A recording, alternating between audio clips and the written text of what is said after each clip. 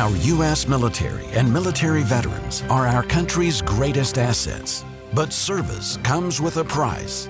Post-traumatic stress is our enemy, and our mission today is Operation Healing Heroes. Hey everyone, it's Jay Garstecki. Welcome to another edition of the Operation Healing Heroes podcast, where we document the lives of our U.S. military veterans one story at a time. In addition, we provide resources for veterans and their families who are struggling with post-traumatic stress to get the help that they absolutely deserve. Be sure to check out our TV show, Operation Healing Heroes, on Discovery Channel, Waypoint TV, Wired to Fish TV, Amazon Prime, and YouTube. Today, it's a special honor to be featuring Dr. David Tharp, a combat veteran and a former first responder who founded the nonprofit organization Project Healing Heroes in 2016.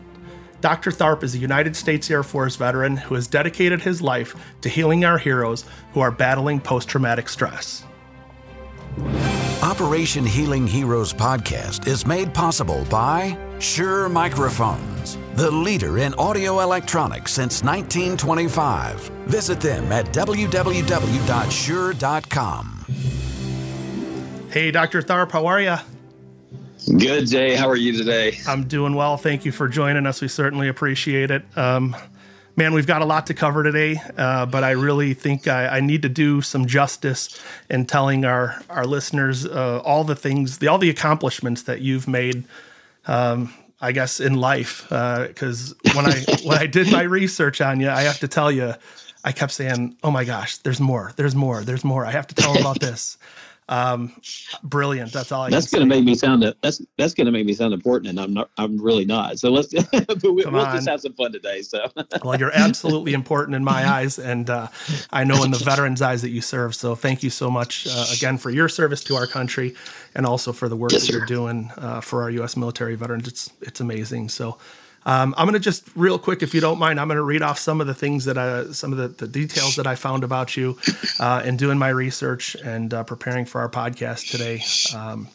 And it's absolutely amazing. And I'm telling you, I'm going to read off 4 or 5 different things here, but the list goes on and on and on. So it's a pretty wealthy and extensive and amazing list. So Dr. Tharp founded Project Healing Heroes in 2016 as a clinical psychologist to help treat post-traumatic stress in our returning service members and their families.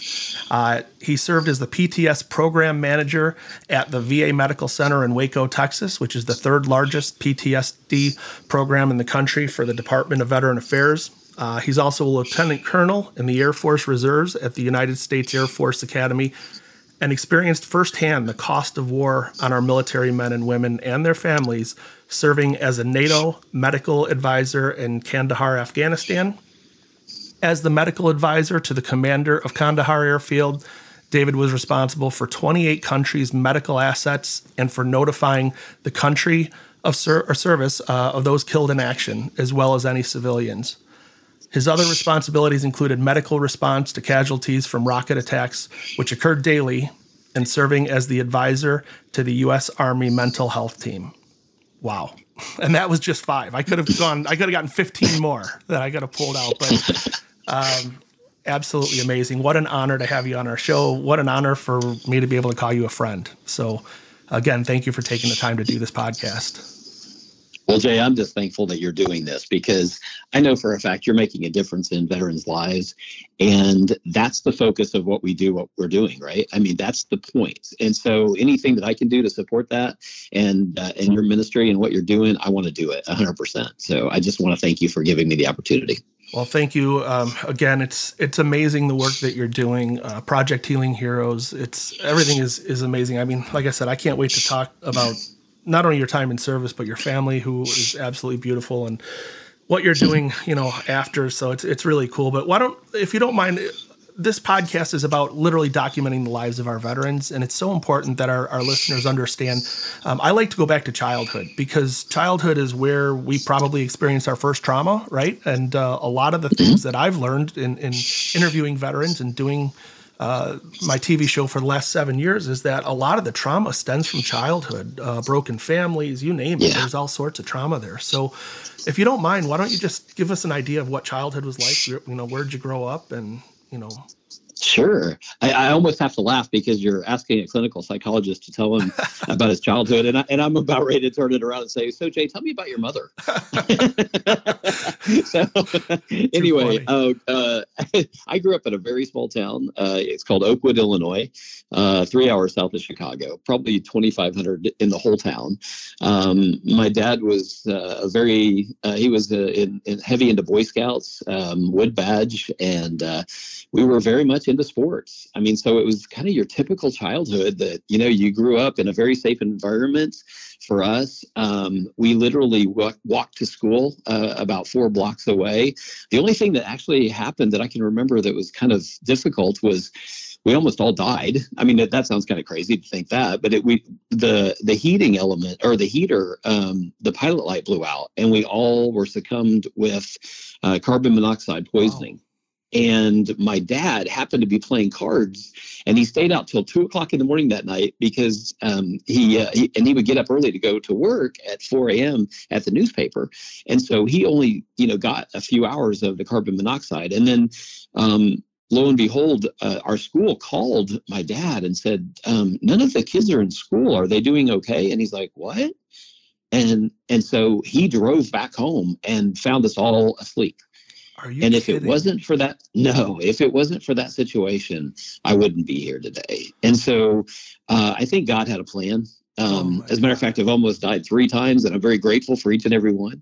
But my sister and my mom were the most sick because they were in the smaller room where my brother and I slept with a window that was kind of cracked open and stuff. So we didn't take on as many fumes, but I thank God Almighty that we made it through that.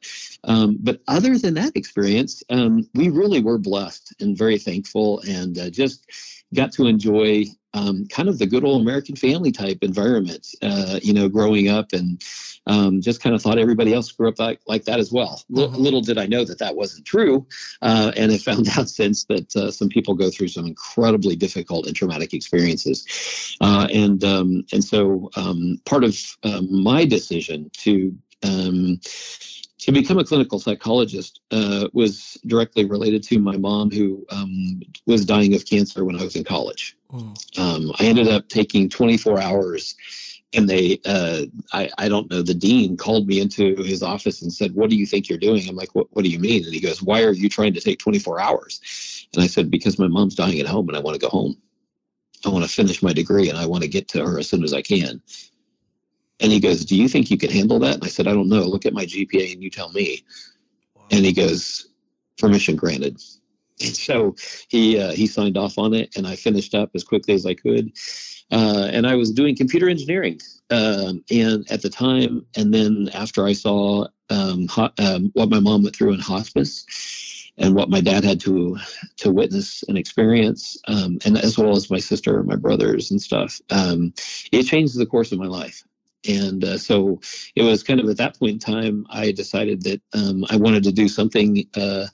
It was actually in ministry at that point, and I started working with adolescent kids, actually, at our small school church in Muncie, Illinois. And then things just progressed. Went to seminary, and then when I was in seminary, decided that, man, I really want more training, and went on and after graduated from seminary, went and got a doctorate in clinical psychology.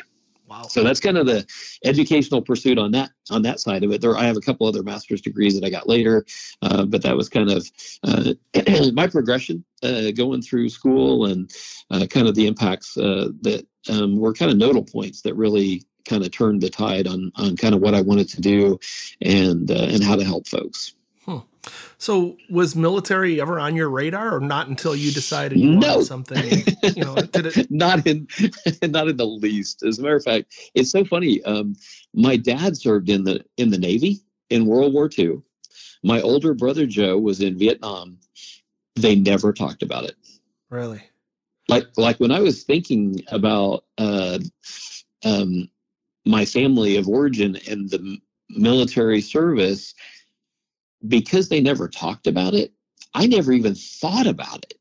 And it wasn't until 9/11 that happened that was the trigger for me. I'd already graduated with my doctorate, and I was a pilot. I enjoyed flying. And all I could think of, because I used to fly the Cessna 172s, if you know what those are, yeah, little bitty planes. So I would fly around and things of that nature. And I remember hearing about what was happening and watching, and I'm like, I didn't see it at first. All I heard was that somebody had flown a plane into the World Trade Center, and all I could think of as a pilot, like, was, how in the world could you miss that building? Like, in the sense is, it's right there. Like, how did you do that? And then the second one hit. And at the time, I worked for the Federal Bureau of Prisons. And I was like, this is no accident. I actually trained, if you're familiar with what's called FLETC, the Federal Law Enforcement Training Center in Glencoe, Georgia. And I was an honor grad there. They have 2 people out of 100 that they get the very top award. And I was one of those 2. And that was a pivotal point for me, because I had made a decision at that point in time. And it probably isn't good for me to say this, but I was so angry. I wanted somebody to pay for what they did. I wanted to stop what had happened from happening again. And I actually wrote an article titled "The Home versus the Away Game." And I'd made my decision at that point in time. If we're going to fight terrorism, I want to fight it on their soil, not ours. And so I joined the Air Force. At that point, took some time for me to get in. But then that was kind of the impetus for me in my military service and in my military career. So how long was it after 9/11 that you actually joined the military? Well, it took about, surprisingly, which kind of was interesting, it took a couple years for them to get everything situated. I don't know exactly why it took that long, but I have since learned in the military there are some things that take a little while. Yeah. So, but lo and behold, I started working for the Air Force Reserves and Air Force Reserve Command. Did a lot of different things, a lot of post-suicide reviews around the country. Got to fly around and do a lot of different things, but always on my mind was, how can I serve this country, and how can I make sure, beyond the shadow of a doubt, that I can raise my family in an environment where they don't have to worry about terrorism and what its impacts are. And so I made a decision at that point in time, not only for my family, but for our community and for our country, to do whatever I could do with whatever gifts that God had given me to try to make a difference. And so that's kind of how that all started happening. Interesting. So at this point, were you married, or had you met your wife yet, or no? Yeah. Yes. Okay. I was already married. And as a matter of fact, I decided that at some point in time that I wanted to deploy, and I wasn't sure where I was going to deploy, but I made the decision to do that. And I went and told my wife, and she's like, "What?" And she's like, "David, we have 2 small kids, and I am going to medical school." And I'm like, "I know, but I really feel like this is important and we need to do this." And she's like, she was, of course, incredibly supportive, but you can imagine from her perspective, what are you saying? You're going to leave me with these 2 children, and I'm trying to, at the time, I think she was trying to get into medical school. She hadn't gotten in yet. And it was at Texas A&M College of Medicine, and we were living in Waco, Texas. So it was like an hour and a half drive just for her to get there. But God was gracious, and we were able to make it all work. And, but it literally, it changed our lives dramatically. I'll be honest with you, Jay, and I'll be completely vulnerable, and I have been with most people. When you have a doctorate in psychology, when you're an ordained minister, when you've done what's called clinical pastoral education, I've done all the training and the trauma level 1 centers, everything you could worked in hospice for 8 years, worked in the Federal Bureau of Prisons. I mean, I literally came to the table thinking, I've seen it all. I've got this. I've seen everything that you can possibly imagine in this world.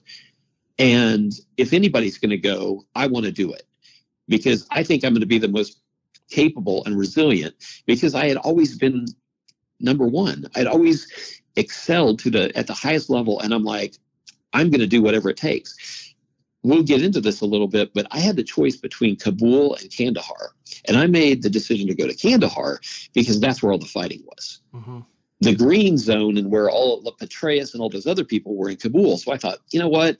The chances of them getting hit are a lot smaller than if I go to Kandahar. And if I'm going to deploy, I'm going to do everything I can to reach out to the most people that I possibly can and serve them. And I don't want to waste my time. I want to give and give 100%. And so it was just kind of a continuation of my life and how I do things. Mm-hmm.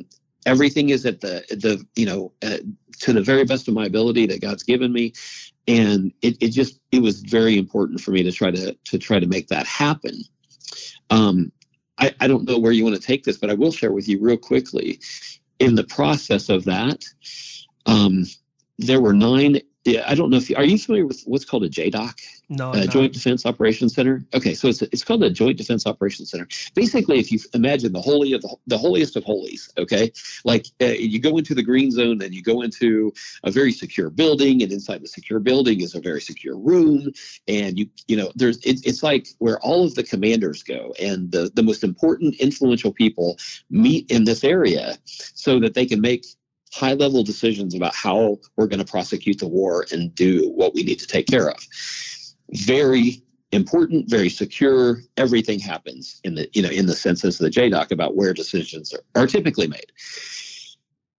In Kabul, while I was in Kandahar, one of the Afghan pilots took his weapon out and killed every one of the United States Air Force personnel. There were 9 of them. And I remember a good friend of mine, who was the lawyer at the time, had me look at some information that I can't go into, mm-hmm. that we can't talk about. But he said, David, I need you to see this. And I was dumbfounded by what I had read, and that this had happened. And it was at that point in time, beyond everything else that had already happened, that I realized there is no place that's safe in war. Mm-hmm. Nobody is safe. If they can get into that area and literally execute all 9 of our Air Force officers, then all bets are off. And at that point in time, I took my weapon off safe, and when somebody noticed, he goes, "Hey, your weapon's off safe." And I said, "Yeah, I know." And he goes, "Did you want to do something about it?" And I said, "No." and they said, "Why?" I said, "Because I'm going to make sure everybody here goes home." Wow. I don't care. I want to make sure that everybody goes home.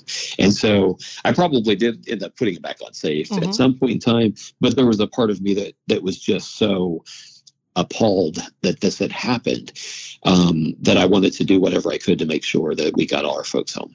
Wow. Amazing story. I wasn't aware of it. And, is it, when you look back on it, I know obviously your faith in Christianity and stuff, when you look back on it, is that one of the places that you could have been had you deployed there instead of Kandahar? Exactly. So because I chose Kandahar over Kabul, and because I worked in the JDOC, I would have been there. Really? So there are a list of 9 individuals that I honor. Every book that I write, everything that I do, I have a list of them. And one of them is a major. And from you can see all the different ranks and all the different places that people were from. And, you try to tell yourself things like, I was an honor grad at FLETC. I was the best of the best. And what if I had been there? Could I have done anything? Mm-hmm. Could I have stopped this from happening? And so part of it is you end up having, you realize how precious life is. But even more so, you have survivor guilt too, because you're like, gee, many Christmas, but then the other part of you that hits you at the heart is that, what if I had died? My kids would have grown up without a dad. Yeah. And when that hits you right between the eyes, it just drops you to your knees, and you realize, that this is war. And in my books, I write that there are 2 rules of war. The first one is people die in war. And the second rule is you can't change rule number 1. Right. And so that's kind of the impact that it had on me, because I realized the magnitude that at any point in time, from rocket attacks or anything else, that could be my last day. And so you start changing the way you look at the world at that moment. Wow, incredible. Well, there's a lot of stuff, obviously, that from based on that conversation a lot of questions I have. But that being said, I mean, how often were you able to talk to back home? I mean, how often were you able to talk to your kids, talk to your wife? Yeah, that's a great question. I mean, here's the blessing, I'll be honest with you, which is wonderful, is that the USO, I thank God for them. They do such an amazing work. And what they had done is that they had set up communication center for phones and things like that, and you could sign up for it. And so it wasn't difficult in that sense to be able to communicate. As a matter of fact, in some ways, it actually makes it more difficult, because there was a situation where we had a rocket attack come in, and I was on the phone with my wife, and I said, I got to go. And I hung up. Oh, no. Well, I didn't get to call her back because of what we were doing to prosecute the war for 3 days. And she was freaking out, I'm sure. Absolutely. And she, like what happened, I don't know what happened, and so in some ways, compared to World War II, World War I, Vietnam, where communication took a lot longer. And by the way, when we talk about reintegration, that plays a role into this. When you have instant access to information, it also can be bad too, because when you have instant information and people get on social media and they can say this is what happened or so and so died, rules have to be followed. Mm-hmm. You have to make rules, because what you don't want is for a family member to find out on the news that their loved one had died, right, before we get to even have the opportunity to tell them. Right. And so there are so many things that people don't think about sometimes, that all of a sudden you have to really consider. And even social media and what you post or what you say, you have to be incredibly careful. And so you're always cognizant as a military member, at least I am, about what I'm saying, being very careful not to divulge something that I shouldn't, mm-hmm. But still convey to people. I wrote a book entitled What Happens in War Doesn't Stay in War, because I felt like people really kind of needed to know what actually does go on in war. And so I wrote, like, when I was there, I just started writing down things. And I have like 60 different stories, and they're all like 2 pages long. They're real short, about all the craziness that happens. And in the first, in the beginning, I was almost going to entitle it, You Can't Make This Shit Up. But then I thought, they're never going to publish that. You can't publish that. And so, but others are like, you should have published that. Yeah. And I kind of laugh about it. But you can't. There is so much stuff that goes on. Jay, I'll just say one real quick one, and then if you don't mind, I literally, the general who I reported to directly, Brigadier General Kendall, we had the Russians landed their Antonov, the world's largest plane, on our runway, and he's like, we can't have this. We got to get them out of there. And I'm like, yes, sir. And so he goes, I need you to get down there, and I need you to assess the situation and help out and get these people out of here. And I'm like, yes, sir, General. I don't speak Russian. I'm sitting here going, what in the world? So, so I get down there, and I'm just like, okay, so I see the plane, and so I'm talking to special forces and everything else, and we're trying to figure out, how do we talk to these guys? We finally figure out French is a language that we speak and they speak, and that we could then communicate. But the craziness is that they were completely wasted, and really? They landed on our runway. And I'm like, well, how do you know they're wasted? And they're like, look at the back of the plane, and there's just piles of alcohol. No. And then they wouldn't even give us the pilot. And so you got to be so careful in theater of war. And so I have a responsibility. The general told me what I needed to do. I'm going to do it. Right? That's what you do. If you get an order, you take care of business. So I go to step on the plane to go find the pilot. And my friend, who's the lawyer, said, hey, David, I wouldn't do that if I were you. Mm-hmm. And I said, what are you talking about? He goes, I'm going to have you arrested. And I'm like, Jason, what are you talking about? And he goes, if you step on that plane, I'm going to have you arrested. And I'm like, why would you do that? He said, because that's another sovereign country's assets. You don't have the authority to do that. Really? And I said, are you kidding me? He goes, no. And I said, well, I thought you were my friend. He goes, I am. I told you before you did it. Otherwise, I could have waited until afterwards. And then that's you. I was like, man, wow. I go, are you being serious? He goes, yeah. He goes, I'm not kidding.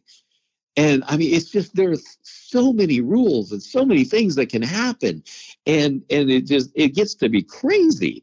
And so lo and behold, long story short, we ended up having a New York police officer who was able to give them a sobriety test. That we found the pilot. He gave him the sobriety test. And he came back to me and said, good news, bad news, which is what you hear in theater all the time. It's like, oh gosh, what's the good news and the bad news?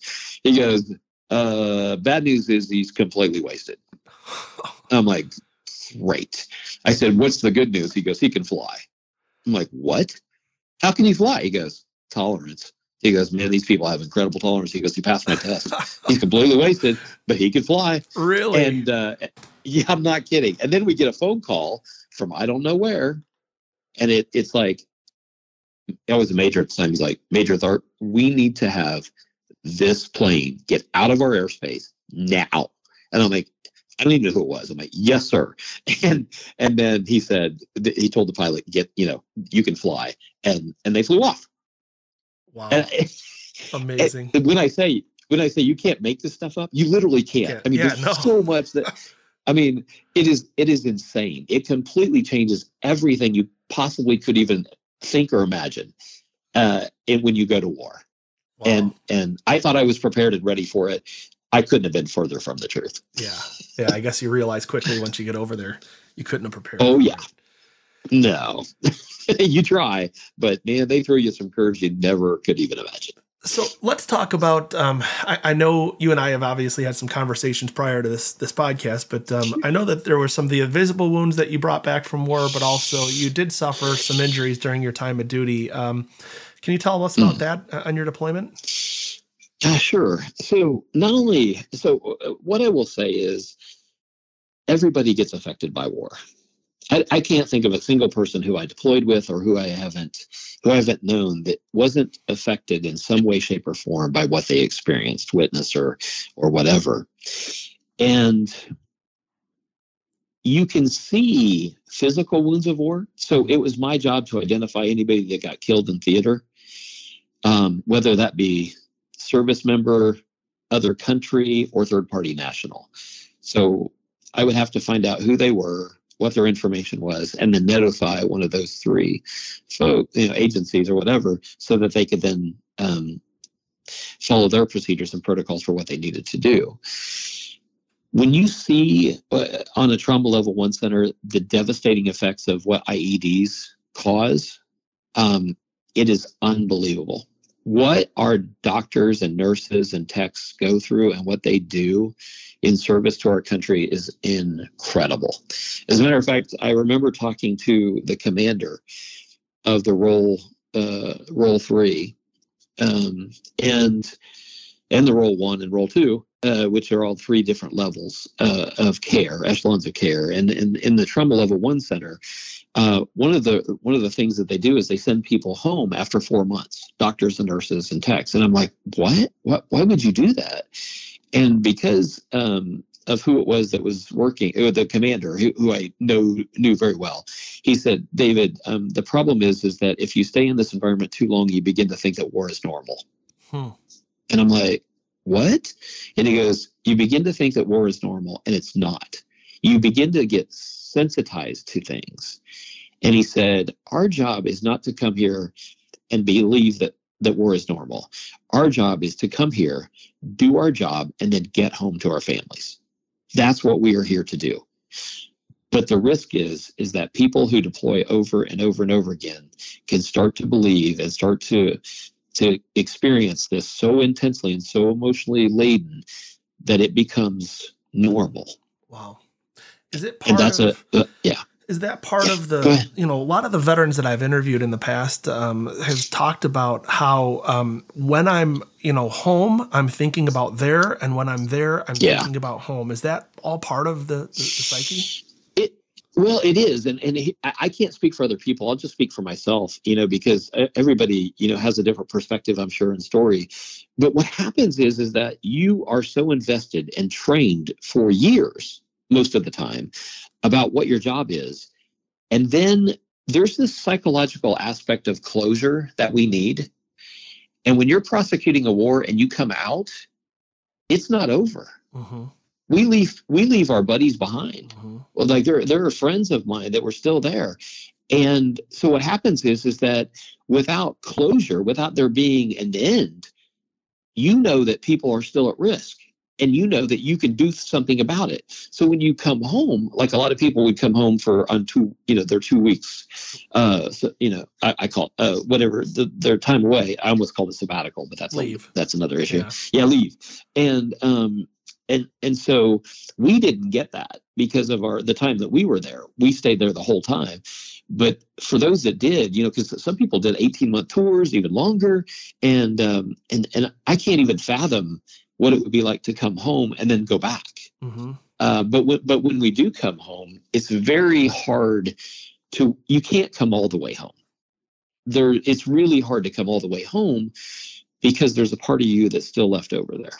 Yeah, and there's so much that you wish you could do. I interviewed a veteran yesterday that said that exact same thing. He was in a firefight, a very heavy firefight, and he had leave, and he basically went home, and within 48 hours, I think he said he was actually at his niece's birthday party, and he had a whole bunch of family members and stuff, the people that hadn't seen him, friends and family, and they're all hugging him, and they were like, "What's wrong with him?" Like, you know what I mean? And he's like, "Listen, I was so out of that moment, and they couldn't understand." Right. But they'll never understand what I was doing just 24 to 48 hours before that. You know what I mean? And he goes, I was fighting for my life. Totally. And, I mean, those are the realities of a lot of the things and the reason that I do what I do as far as the podcast is just to try and educate America and basically explain to them that, man, freedom isn't free. And even though there aren't the physical wounds necessarily, it's the mental wounds and the PTS that come home with many of these men and women, and hence the reason why you and I both do what we do. And so,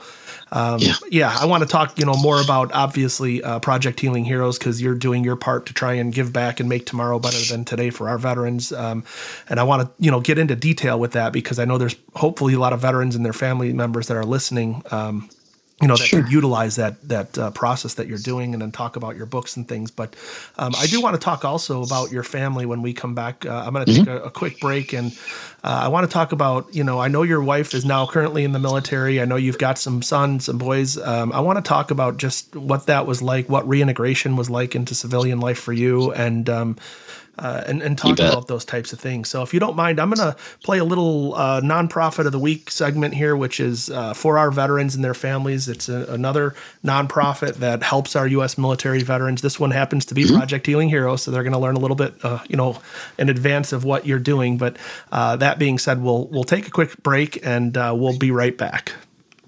This week's Veterans Resource Nonprofit of the Week is Project Healing Heroes. We empower combat veterans, service members, first responders, and their families to resolve trauma through awareness, resilience, and support. We are combat veterans who have expertise in treating post-traumatic stress, often referred to as PTSD. We utilize our military and crisis training to find solutions to resiliency challenges in individuals with all types of field-related trauma. Giving back, honoring losses, and providing for the greater good is integrated into every step of our ongoing care plan. Visit www.projecthealingheroes.org for more information. Well, there's a little sneak peek as to exactly what Project Healing Heroes is and what you've been spending, I guess, the last, at least since 2016 of your life doing. But, that being said, before the break, we talked about, injuries sustained in war. And did you, after your deployment, did you come home and feel like you were different? 100%. I have to, I'll be honest with you. It's, I don't know anybody that came home that isn't, to be honest, if they're being honest. In my case, things, I actually suffered some physical challenges, there was a period when rockets would come in, they would shoot Chinese 107 rockets at us. And because every day I saw the ramifications of what would happen or the consequences, I mean, people would lose arms, legs, they would be killed. I mean, I remember one guy at the DFAC, and I mean, he literally got hit by one of these rockets in the head. And, you're just like, and anybody who knows anything about a head injury, those are the ones that bleed the most. Unless, a tourniquet is required for other things. And, it's just, I remember I was in a particular area and one of those 107 rockets came in and it was way too close. And it exploded right near me and behind me. And I mean, I hit the ground and I felt this pain right in my back. And I'm like, oh, man. And I was like, dang, that hurt. And I couldn't figure out what had exactly happened because I can't see it. And so I was going to the roll 3 and so I go there and I said, hey, can you guys take a look and see if I got hit, what happened? So they took a look and they're like, no, nothing showing. And I said, okay, good. It wasn't too much longer after that all of a sudden I started losing feeling in my legs and I couldn't figure out why. I'm like, what the heck? And it kept moving up and up and up. And I'm just like, this is insane. What is going on with my body? And I was having trouble walking. And so I finally go to the roll 3 and I because I commanded all of the medical assets, I talked to the neurologist and I said, hey, can I ask you a question about a troop? Which is what you often do when people, when you want to ask a question, but you don't want to ask it for yourself. And he's like, yeah, sure. What's going on? And I said, what is going on with somebody who actually starts to have this where they can't feel their feet and it starts moving up and up and up and up and up? And he goes, how far up? And I said, as far as I know, it's about right, here, on them to probably mid-level, like right across their chest. And he goes, David, that person has had a spinal cord issue, like something, they suffered a spinal cord injury. And I'm like, what? And he goes, yeah. He said, I would have to assess them, but from what you're telling me right now, they suffered a spinal cord issue. And I'm like, oh man. And he goes, why? And I said, I can't feel my legs. He goes, I know. I was just wondering when you're going to tell me. So he knew. I mean, because it was blatantly obvious, and I was trying to, hide it and stuff like that. I was like, what the heck? I didn't want to leave. I had a job to do, and I did not want to leave the theater of operations before I finished my military service. And when you have something like that happen, I was the one who was getting the MRI into theater as well. Well, we hadn't got it there. There were too many complications, too many issues, and we had to know all kinds of stuff. Like, for example, one of the questions came up, well, what happens if a Chinese 107 rocket hits the MRI machine? Well, I'm like, I don't know. And they're like, well, can you find out? And I'm like, sure. What I'm going to do is I'm going to find out who created the MRI machine, and I'm going to ask them. So when you were testing this, did you ever shoot a Chinese 107 rocket at it? And if so, what happens? Because we're near the flight line. Is it going to affect any of the electronics on the airplanes? Unbelievable. This is the absurdity of what happens. But you have to know that, because if one of these things does hit it, you got to be prepared, right? You can't just, you have to have COAs, courses of action, about how you're going to mitigate these kinds of issues. And so we have to try to figure out how to mitigate it. And so those are the kinds of things, those questions that I would get, and trying to figure out how to solve this kind of stuff. But the funnier part was I get this phone call when I'm in Kandahar, and there's a gentleman on the other line, and he says, "Is this Major Tharp?" And I said, "Yes." And he says, "This is General so and so in Belgium." And I said, "Yes, sir." And I stood up, even though I'm on the phone, because he's a general, right? He's not a 1-star. He's not a 2-star. He's not a 3. He's a 4-star general. Yeah. And I'm just like, oh my gosh, and I said, "Sir, what can I do for you?" And he goes, "I understand that the United States wants to put an MRI in a theater." And I said, "Yes, sir." And he goes, "Don't you think it would be a good idea for them to ask?" Yes, sir. I think that sounds reasonable. And he goes, okay, then what I need you to do is I need you to get a hold of your president, and I need you to have him call us and ask permission, and we will grant it. We've already discussed it. But we need to have that happen. So how soon can you make that happen? Sir, do I understand you want me to call the president of the United States and have him call you and ask permission to put an MRI in the theater? And he said, that's exactly what I'm telling you. And I said, may I humbly ask one question? He goes, yeah. I go, don't you think you would start at somebody a lot higher than me? And he goes, yeah. He goes, but I thought I would just start with you anyway. Really? And I'm like, yes, sir.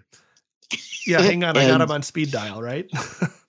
Right. What do you do with that? Yeah. I mean, I'm going to go back to the Russians. I'm talking to them because I have a better chance of doing that than, it's the craziness that you just experience, and so, and this is just the things that go on behind the scenes. This is not even the guys that are, in constant battle, their lives are on the line. And I even had a situation where we literally got into the JDoc and our guys were getting killed because of the route they were taking. All right. Mm-hmm. And I see these two very young Army guys, and they're just shaking their head while we're having this discussion. I said, do you guys have something that you would like to bring to the table? And they're like, no, sir. And I'm like, I think you do. And they're like, no, sir. And we're sorry. And I said, no, if you have something that you can contribute, by all means, I would really like to hear it. And the one goes, why don't you just fly over them? And I'm like, what? And he goes, you keep talking about the fact that our convoys keep getting hit. Why don't you just fly over them? So I turned and I looked at our pilots and I talked to our guys, the commanders, and I said, gentlemen, what's the answer to his question? And they're like, it's possible. I said, okay, can we save lives? They're like, yeah. I'm like, all right, what's the problem? We haven't tried that yet. Amazing. Okay. And I'm like, let's go through and let's literally figure this out. How far is the distance? What are the limitations? What are the problems? What are the issues? And literally, it was a private who came up with the idea, sitting in our meeting, that was just looking at us like, how could you guys not think this through? Mm-hmm. And I love the fact that I at least noticed and asked the question, because you never know where great ideas are going to come from. Absolutely. And our best asset are the men and women on the ground that know what they're doing. And I that's why I am so passionate about serving them and doing any and everything I can, because they are the men and women who have served this country at a level that's hard to even talk about sometimes, at a level that most people have no idea. Sure. Yeah. No, well, thank you for sharing that story, because those are the stories that never get told, right? That's the stuff that people don't think about when they think of the big picture of whether it's war or combat or whatever. And so, the fact that you're willing and able to share those stories, that to me is what this is all about. And it's amazing, because after you go to go into the med unit and you find out that you've got some type of neurological disorder on your spine. Yeah, something. Yeah, we didn't know what we were dealing with. Honestly, but what the good thing was is that the gold standard was high doses of steroids. No matter what it was, that's what they do when you're having some kind of swelling in your spinal cord. Okay. And so I was able, thank God Almighty, to actually be in a location where we had some of the best medical care possible. And I was able to take the steroids and finish the job that I was sent there to do, which was a blessing, big time. And because you want to be able to make a difference, right? That's why people serve. They want to make a difference. And I wanted to do that. And I didn't want to leave the game early. I wanted to do what I came to do. And so I was blessed to be able to finish strong. And then 18 of our guys got hit by an IED. And that made it a direct flight from Kandahar to Landstuhl, Germany. And General Kendall said, I need you on that flight. And I said, yes, sir. So, Jay, let me just tell you, I get shivers down my spine even as I think about this, but that was the coldest flight I've ever been on in my life. And across from me, not even 24 inches, are three stacks of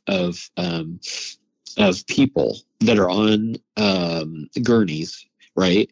And they're hooked up to machines. A lot of them are intubated. A lot of them, because of their injuries, are so severe that they had to put them into a medically induced coma. And the injuries were so bad that they literally could not do any surgeries. They needed to get them to Landstuhl as quickly as possible. And it's like, I can't remember, I think it's an 8-hour flight. I could be wrong. I just remember that it was an unbelievable experience, and just seeing these guys and their service and what they had done. And at some point in time, when you're at war, it can get a little overwhelming. It really can. You see death and dying all the time, and that's what I did, notifying the country or service or third party nationals. And it got to be, you can't process in theater. There's just not time. Mm-hmm. It's not safe. There's just not time. You can't do it. And so I finally decided I got to get out. I got to take a break. I can't just sit here. And so I decided to take a little walk on the plane, while we're flying. And then I see this box. It's big. It's 4 foot by 6 foot or whatever. It's a pretty big box. And I'm like, what in the world is that? And then I walked around and there it just stared at me. It was literally killed in act, KIA, 1 U.S. soldier, effects, deliver to Fort Sill, Oklahoma. And I was just like, oh. Yeah. And that just, besides all the people that I had seen, I try to not ever over exaggerate, because sometimes people do, and that does not fit well with me. And I would speculate, I probably saw at least 100 people that died because of what I did. But man, when I saw that, the personal effects of the KIA, and it wasn't just one box, there were multiple boxes. And on top of that, a very good friend of mine died in theater. I used to volunteer at the USO, and to try to do what I could, even in my off time, whatever that was, to be able to help and make a difference. And he got hit by an IED. Wow. And it rocked my world. And Jay, I want to share with you, I'm going to put something together real quick, if I may. You asked me the question, about the invisible wounds of war versus the visible wounds of war. And so let me just talk about the visible ones at first. Mm-hmm. So my spinal cord issue was so bad when I finally got to Landstuhl, spent 2 weeks there, flew all the way to the Air Force Academy, down to SAMC. By the time I finally got home, I could barely walk. And I could not feed myself. I actually had to have those little round things that you put on a fork to help you to eat, because I couldn't hit my mouth. It was very difficult. We actually had my sweet mother-in-law move in with us for 4 months because I couldn't take care of the boys. There was nothing I could do. As a matter of fact, when I came home, all I wanted to do was to throw the football to my son Joshua, who was 5, and I took the football and I picked it up in my hand and I tried to throw it, and it fell to my foot. I couldn't throw it. I had no ability to use my muscles or my strength or the neurological issues that I was suffering from, and it literally, I tried as hard as I could to throw in the ball, and it fell just at my feet. And he ran to me and picked it up, and he handed it to me. And he said, "Daddy, it's okay. You'll be able to throw it to me in enough time. We'll play then." And I was just like, wow, Unbelievable. It was so emotionally laden. It's just like, golly, this is just killing me. And so those are more of the invisible, more of the visible, because you could see it. Mm-hmm. The invisible wounds of war are the ones that are, I think, the most devastating, because people just don't know Like they don't even know what we deal with. We just had, it was just what, New Year's.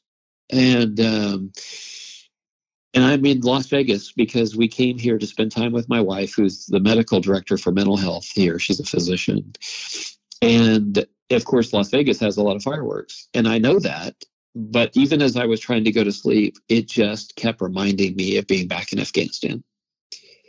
And what people don't really realize is we never say most of what happens.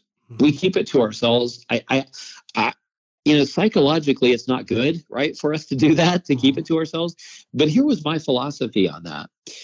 Why do I want to adulterate my life with my wife and tell her all the things that I went through? Because now not only do I have them in my head, now she does. So why would I want to do that? On the opposite, here's what happens. When you don't tell people who love and care about you what you've been through, they naturally think the worst.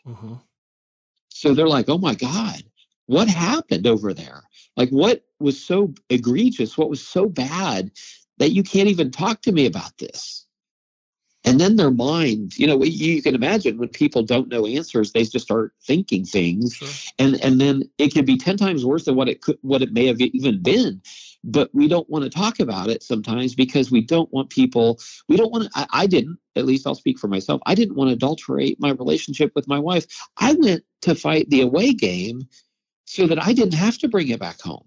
I didn't want my wife and my kids to have to deal with this stuff. So why in the world would I then want to talk about it? Which is why we started what's called maketheconnection.org at Project Healing Heroes, for people to be able to come and just be able to be a part of the tribe that we used to have. And be able to just, if this is not counseling at all. As a matter of fact, one of my good friends, Scott Meador, who's on there all the time with me, said, if people ever listen in on what we talk about, they think there's something seriously wrong with us. And it's really the honest to God's truth. It's just a bunch of combat veterans and some first responders that get together, and we just talk about all kinds of stuff. And it's not always serious. Sometimes it's just for fun. Sure. We just kind of laugh. But we've got people from Sydney, Australia that log on sometimes. I mean, it's crazy, all the different places that we have people that log on. But it's a safe place. It's a sacred place. It's a place that people need to be they need a place to go to when they have those things that they're struggling with, where they can talk to others who understand. Now, I will say this real quickly, and I want to be very cautious how I say it. As a clinical psychologist who's now been to war, I completely see the world very differently. Like I had no idea what people went through that went to war. I went to war so that I could understand it and get a better understanding so I could help treat my patients better. That's part of why I went to war. I'd never imagined the magnitude of what I would learn. And there's nothing like experience to teach you those kinds of things. And I remember coming back from Afghanistan, and of course you get assessed by people, right, when you come out. And so I was being assessed by, I'll just say, a provider. I won't say anything else. And they were asking me questions about what it was like. And so the first question, for example, was, did you ever feel like your life was in danger? And I just look at him like, are you freaking kidding me? Yeah. I'm like, I just came out of a war zone in Afghanistan. And the woman was like, okay, that's fine. And she goes, did you ever see anybody get killed? Do you have any idea what I did? I'm like, I was the med ad. It was my job to identify anybody who died for over 6 months, people that got killed. Of course I did. Oh, okay, that's fine. Did you ever see anybody get killed? Yeah. Okay. Did you ever have any of your friends that died? Yeah, I did. The next question, do you ever have any difficulty sleeping? Are you freaking crazy right now? I'm like, I started getting really, I'm like, are you joking right now? Right. I'm like, is there a camera on me? Is this like a setup? Yeah. And she's like, catch this, Jay. I can sense that you have some anger issues.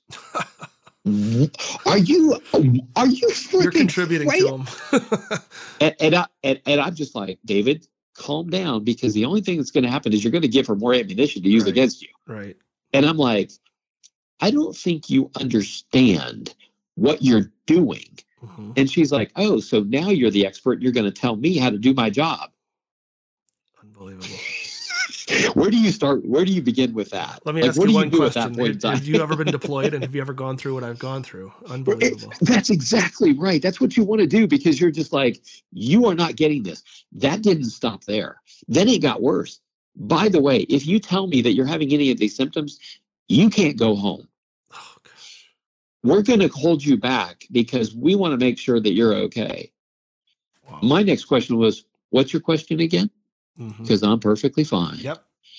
Nobody in their right mind is going to tell you the truth at that point in time. Although we profess integrity and everything else, and I'm at the academy, of course. We will not lie, cheat, or steal. We'll tolerate those who do. I mean, the same thing with Texas A&M and all of it. Sure. But man, when somebody flat out tells you that you're not going to go see your family, that's an issue. Yep. That's a real problem. Then it got worse, Jay, and I'll stop on this one and then and jump into whatever question you have. And I'm so sorry, but I went to the VA. I went to the VA, and I know the guy who's a clinical psychologist. And so he's like, David, are you having a problem? I'm like, yeah. I said, I really need help, and I don't know what to do. But the problem is, I know the research. 2/3 of the people who use the 2 treatments that we're using in the VA don't get better, because I know this. Mm-hmm. And I said, so what do you want to do? And he goes, I'm going to be honest with you. After talking with you, I can't help you. And I'm like, what do you mean you can't help me? And he goes, David, there's 3 reasons why I can't help you. And I said, can't wait to hear them. He goes, okay, the first one is you're in the military and I'm not. I don't even understand half of what you're saying. And I'm like, that's not my issue. That's yours. Yeah. I'm like, you need to learn. And he goes, oh, so you're going to tell me how to do my job? I'm like, oh my God, is this a theme or what? And I'm starting to lose my cool at this point in time. And then he goes, well, the next thing is the second reason. I said, yeah, I can't wait to hear this. He goes, the second reason is because you disagree with our treatment. I said, dude, be serious with me right now. I'm not kidding. You know darn well what the research shows. For those who it does help, I'm grateful. Mm-hmm. I'm very thankful. But when 2/3 of the people don't get better, according to Steenkamp in the JAMA article, Journal of American Medical Association, in 2015 and 2020, and proved it, no. I said, would you buy a car that only works 1/3 of the time? And he goes, that takes me to number 3. I said, can't wait to hear it. Yeah. He goes, you disagree with everything I say. And I said, that's because you don't know what you're doing. I said, my God, if you have been through all the stuff I've been through, you would do your job very differently. He goes, well, that's never going to happen. So that's why I can't help you. Wow. Amazing. And that's the VA's help for our veterans that are returning, huh? That was the help that I got when I came back. And you have to understand, I was sort of not high up in the VA, but I graduated from their top leadership program, LVA 2016. And I was dumbfounded by how many people really didn't know what we go through. So I do a 2-hour talk that takes people through 200 pictures of what it's like to go to war. And I just tell them story one after another about what people go through. And I did it in LVA 2016 when I was there. I think there were probably 200 people in the room, and I don't think there was a dry eye in the house. Wow. By the time it was done, it was such a heviness. And when I was finished, I got a standing ovation for 5 minutes, and people were like, I had no idea. Wow.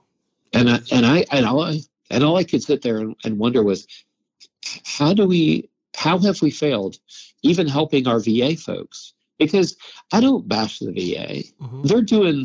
They have been entrusted to take over for the DOD and do the very best job that they can. And I applaud them for what they're doing.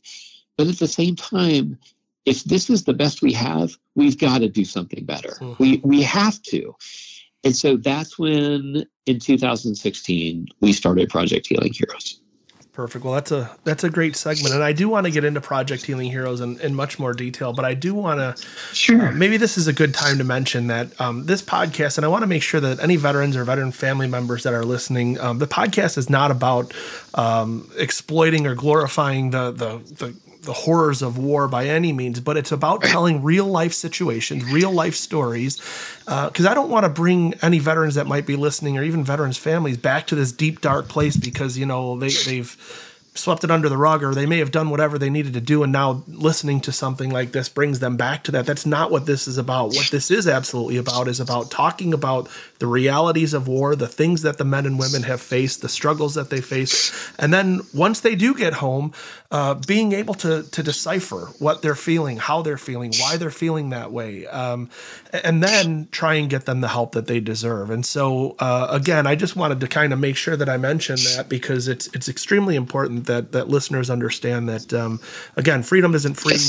Men and women paid the ultimate price, and unfortunately, the ones that are coming back, again, without the physical wounds that you can see, many of them have the mental wounds, and we want to make sure that we're trying to help those individuals. And so I want to talk real quickly about reintegration. We touched upon it a little bit, but it's one of the things that I know that many of our veterans struggle with, and that is, you've been out, in combat, you've been deployed, you've been in the military, and you come home and you're expected to, unfortunately, and I hate to say this, but as Americans, we're so busy with the day rug rat that we go to get up, we go to work, we take the kids to school, we go to hockey practices or whatever it might be, that we kind of forget, and we're numb to the things that, and now we're expecting you to reintegrate into a society that is going a million miles an hour with something completely different than what you've just been deployed for the last 6, 8, 10, 12, 15 months.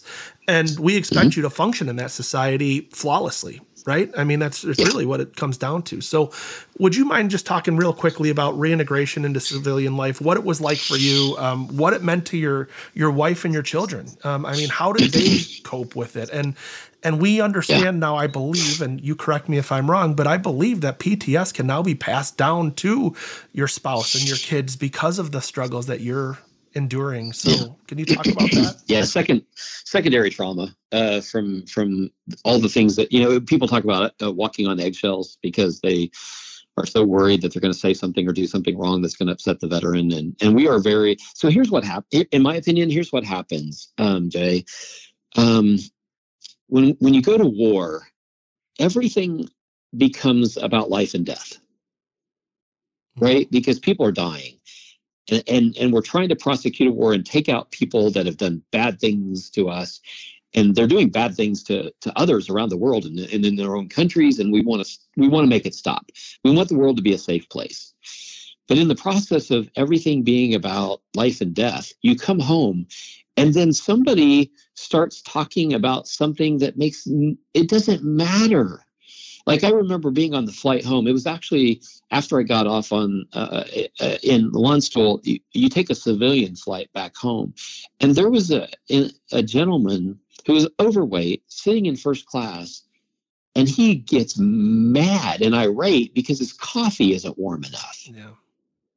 You have to understand, I just came out of a war zone, and I'm like, do you not even know we are at war? And if you would just for a second picture this, a ordained minister who's a licensed psychologist sitting there thinking, I'm going to throat punch this guy. Mm-hmm. I'm going to take him out.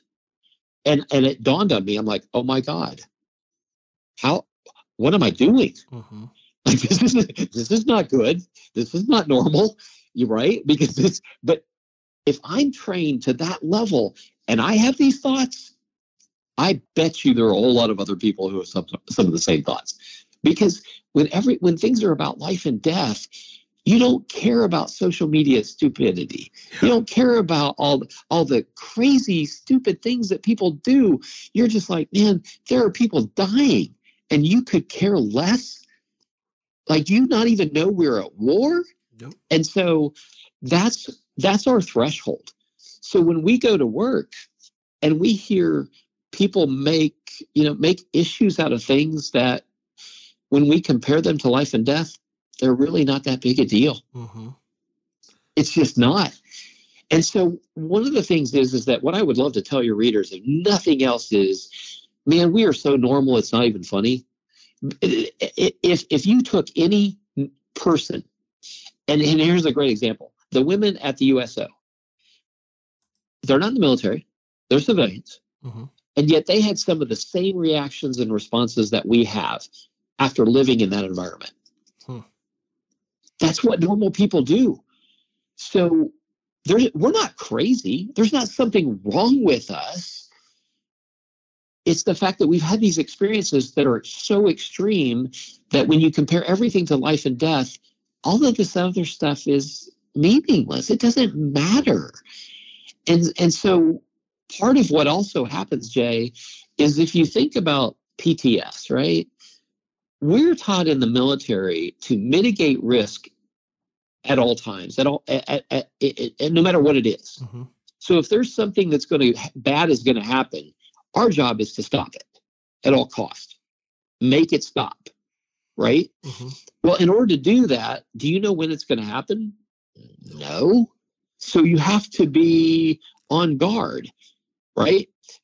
You ask any military person, when can you not be prepared and ready to go? And they'll say, never. You always have to be ready to go. Well, what happens to a normal person is that they become what? Vigilant, right? Because you have to be vigilant to know when it's going to happen. Well, guess what? One of the diagnostic criteria for PTSD is hypervigilance. Well, when can you not be vigilant in the military? Never. Yeah. So all of a sudden, you start asking people questions. Do you ever find yourself putting your back to a door or measuring other people up when you go into a room? Do you size people up? Do you look for escape routes? Yeah, I do, because you never know what's going to happen. Oh, okay, so you have hypervigilance. That's a sign for PTSD. And all of a sudden you're like, that's not a bad thing. We were taught this. So one of the things that I try to teach people, and it really is true, there are things that we're taught in the military that are important and imperative for when you go to war. The problem is that we bring those things home with us. Mm-hmm. It's not like the Boy Scouts where you need to be prepared. It's one of those things that we learn some things that are good for us in war, but it's not good for us when we come home from war. Mm-hmm. I'll give you really kind of a fun, kind of quick example. In the military, on time is late. That's what we are taught. On time is late, because when it says 0900 that the general is going to be speaking or whatever, you do not get to your seat at 0905. Mm-hmm. You don't even get there at 0900. Mm-hmm. You don't even get there at 0855. You're going to get there early, and you're going to be in your seat, and you're going to be ready to go, because you are going to stand up and you are going to salute, and on time is late. Now you come home and your wife says, we're going to go to a party, and it's at 7:00. Well, guess what time you say we're going to be there? Probably 06:45, or maybe even 06:30, because on time is late. And she goes, oh, no. We're going to be fashionably late. And you're like, what? What do you mean we're going to be fashionably late? You mean we're not going to be there at 7? And she's like, no. And everything you've been taught is on time is late. Right. And so it's even the simplest of things that you're like, well, what time are we going to leave to go get things done? Well, I'm not going to be late because everything I've been taught is not to be late. Right. Well, she's smart because she knows that not all parties go well, and sometimes last minute things have to happen. And so you are fashionably late to give the host more time. That can even cause conflict in relationships. Absolutely. I mean, there's 100 examples of things that happen. And so one of the things that I learned is that when God says there is a time and a season for war and a time and a season for peace, it's not at the same time. Mm-hmm. It's hard to be preparing for war and imagine that you are getting ready to go to a war zone at the same time that you are preparing for peace. Mm-hmm. It doesn't work that way. So part of the challenge is we have been taught all of these things in the military that have been important and vital for going to war, but we're never untrained when we come out of it so that we can re-engage in a normal kind of healthy lifestyle.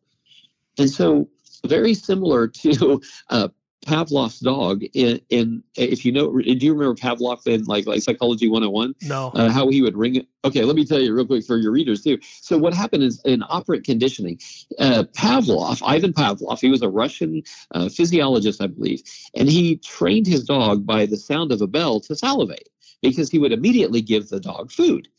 What happened is ring the bell, dog would salivate, give him food. Ring the bell, salivate, food. And he did this over and over and over again, right? He even did it where he could ring the bell and the dog would salivate without even seeing the food. That's what's called operant conditioning. Mm-hmm. Well, guess what happens in theater? We have these Chinese rockets that come in, right? And so they come in every day. What we did was we had this sound that would go off. It was a 1950s, I think, British sound that would go off on the alarms, telling us a rocket's coming in. When you heard the sound, you hit the ground. Mm-hmm. Sound, ground, sound, ground, sound, ground. Operant conditioning, exactly the same as Pavlov's dog. So what you do is you get used to hitting the ground. I came out of theater. I was in Montgomery, Alabama with my wife and kids and family because she was getting ready to go to boot camp. You're not going to believe what happened. Somebody on their phone had that ring, that sound. Guess what I did? Hit the ground. I did. I went flying across the floor. Whoa. And I'm on the ground and I'm laying there with my head covered up because that's what you do because there's rocks and everything, shrapnel that can come up. And it hit me. I'm not normal. Something's wrong. Like, what have I done? What is happening here? So I flip over and my wife is like, what are you doing? I happen to try to make light of it because I said, I'm checking out the peanuts. I want to make sure they're okay. And she's like, what? And I said, yeah. And so I brush myself off and I sit down and she goes, what are you doing? And I said, I don't know. Mm-hmm. I don't know why I did that. I couldn't process it fast enough. All it was operant conditioning over again. Sound, ground, sound, ground. So what we were taught to do in theater is you hit the ground. And so that's what I did. But I had to retrain my body and my brain to go, you're not at war anymore. Wow. You are in a safe place. You're in, Texas Roadhouse in Montgomery, Alabama. Mm-hmm. You don't need to be taking a dive on the ground, David. But until you unpair that, just like a Bluetooth, right, mm-hmm. phone to head your earpieces, it's going to keep doing it until mm-hmm. you unpair it. But that's part of the issue is when we come out of theater, we are not untrained. Most of the time, we don't get a lot of the untraining of what we got to go to war to prepare us to stay alive. So part of the challenge is that you have to unpair a lot of the things that we've learned to do in theater so that we can live a more normal, healthy life. Now, eventually, I was able to tell myself during certain times when fireworks go off. See, I did it again. Mm-hmm. When rockets come in, or when that sound comes in, that I don't have to hit the ground. I'm safe. I'm in America. I'm in Waco, Texas now. I'm with my family. It's okay. And I can then talk myself off the ledge because my adrenaline system is kicked in by that time, right? Everything is fired up. Cortisol, everything is adrenaline, epinephrine, all of it. And now your body is like flowing with all these chemicals to prepare yourself to make sure, because Walter Cannon in 1929 coined it, fight or flight. Mm-hmm. They also added freeze later, fight, flight, or freeze. I added a couple other ones, faint, because some people in certain cultures under certain stress will just faint. Mm-hmm. I've seen that happen so many times. Others will flee. Mm-hmm. Others have faith. So there's a lot of things that they never covered that I put in our book that I want people, that are just different reactions and responses that people can do. But Walter Cannon was the one who coined it, and it's, fight, flight, or freeze. And that's what people typically do. The problem is you don't normally know what people are going to do until you get into that situation. Mm-hmm. You can mimic war, you can prepare for war, but honest to God, you don't know how a person's going to do until shots are fired. Yep. And so part of all that training that we get is to prepare us for war and to get us home. The unfortunate part is I'm a firm believer that what we don't do is do a good job of unpairing a lot of that training and bringing people all the way home. Instead, what somebody would do at Texas Roadhouse is like, oh, that guy must have been in war. Mm-hmm. I wonder how messed up he is. Mm-hmm. Can you imagine growing up in his family? Can you imagine being his wife? Mm-hmm. Or what his kids have to deal with? You know, and I would just say, from the bottom of my heart to everyone, there's nothing wrong with us. It's operant conditioning. We were just trained to do what we did. Mm-hmm. But now we need to do the untraining so that we can come all the way home. It's interesting. And yeah, I mean, I'm sure this is a whole nother podcast. We could talk probably just about that. And we are going to talk about Project Healing Heroes and how that helps with I'm assuming with the unconditioning and the training, right? But that, before I move on to that real quick, I do want to talk about your kids, because I think it's important that people understand. Like I said, you came back and you self-admittedly say, I was a different person. You were a different husband, you were a different father. So can you talk a little bit about that, about how they had to cope with things? Yes, sir. So I think it doesn't put me in a good light, but I don't care, because I want people to know the truth. One of my good friends, like I told you, Scott Meador, who's wonderful. When I knew that the VA wasn't going to be able to help me, my wife and I went on vacation and took a break. We had to get away. Mm-hmm. If I could just say, everybody thinks their wife is the most beautiful and the smartest and all that kind of stuff. Well, mine really is. She's not only beautiful, she graduated number one in the top 1% of all physicians in the country as psychiatrists. Wow. She's brilliant. I mean, unbelievably off the charts. And so I'll just quickly tell the story, and then I'll bring it together. When we were taking our vacation, she said, David, I know you're having a really, really hard time and things. Do you know what you want to do, to try to help make this better? And I said, Catherine, I don't know. I'm struggling because the VA is the one that's supposed to help me, and that was a disaster. Mm-hmm. And I said, and I don't know what to do. And she said, do you mind if I share with you what I think? You have to understand, I'm sitting here on a beach. Nobody else is around. I've got the top 1% psychiatrist in the country, mm-hmm. and she's about to tell me what I can do to get better. Yeah, I'm all ears. Profound knowledge coming your way. I'm like, I just hit the jackpot. And I said, I would love to hear it. And she said, okay, I'm not sure how you're going to take it, but I think this is the answer. And I said, okay, what is it? And she goes, the answer lies within you. I'm like, what? And she goes, I think deep down inside, you really do know the answer. I said, you're the top 1% in the country, and that's the best you can come up with. and so we had a kind of an interesting dialogue. And I said, I thought you were going to tell me how to fix this. She goes, David, how many people, and Scott said the same thing, how many people are clinical psychologists who are ordained ministers, who've been to war, seen all the stuff that you've seen, experienced it firsthand? Let me ask you a question. If you were going to treat somebody, what would you tell them? And I said, well, I can tell you right now what I wouldn't tell them to do. And she goes, like what? And I said, I said, I would not do this, I wouldn't do this, and I wouldn't do this. She goes, okay, what would you tell them to do? And I said, I'd have to make a list. And she goes, why don't you do that? And I said, because that looks too much like I'm doing work and then I'm actually going to get help. And we got loud. And she goes, I need you to write it down, but I want you to do it like you're helping somebody else. Just how would you do it? And I really prayed about it and I thought about it. And that's how our resources came about. I sat down and I started thinking about it. And I was like, the first thing I would do is tell people they're not crazy. There's not something wrong with them. We were trained this way. And when you use the analogy of pairing and operant conditioning, it starts to make sense. Mm-hmm. It's not that there's something wrong with you.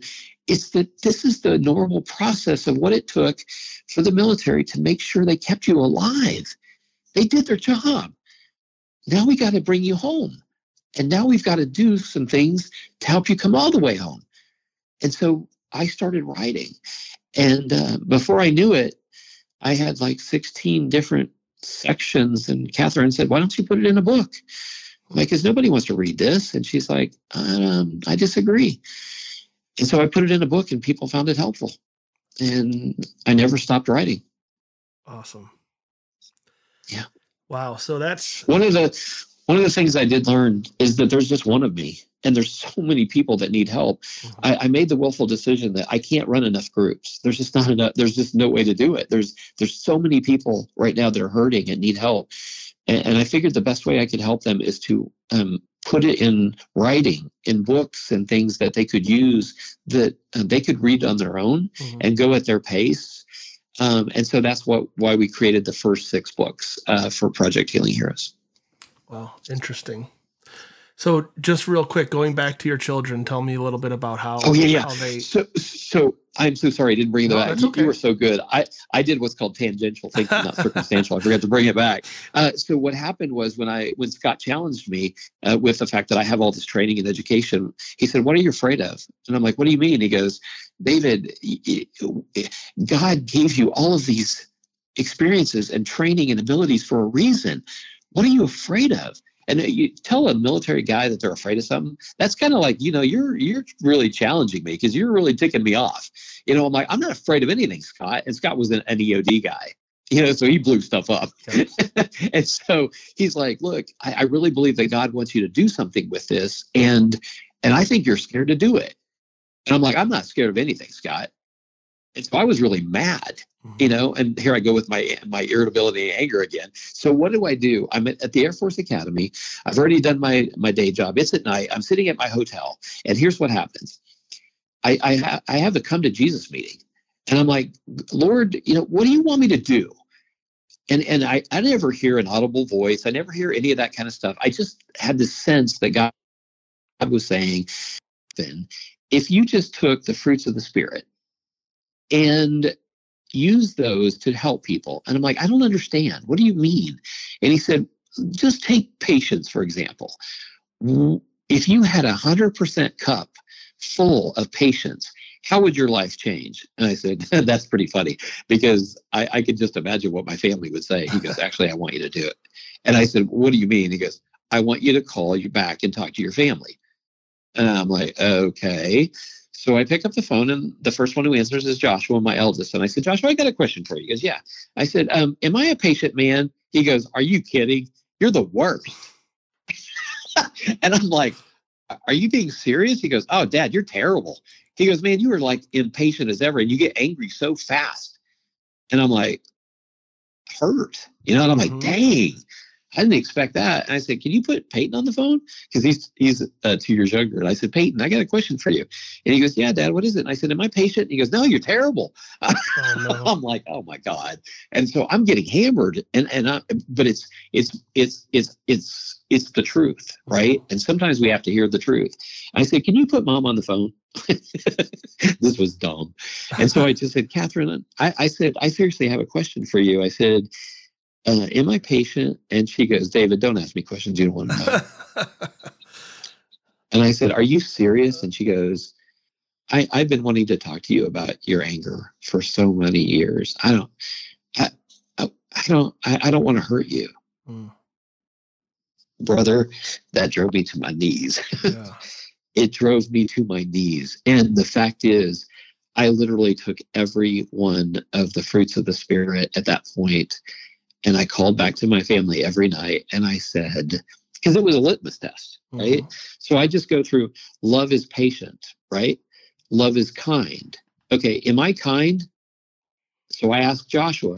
He goes, oh, you mean the time you took the Tesla and tried to run that guy down because you had a lot faster car because he cut you off? And I said, you remember that? And he goes, oh, yeah. He goes, you got out of the car and wanted to kill him. Wow. And I'm like, oh, my God. I'm at Jiminy Christmas. Yeah.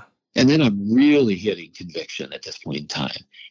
And then I go back and I'm like, God, this is unbelievable. Like, what kind of a father am I?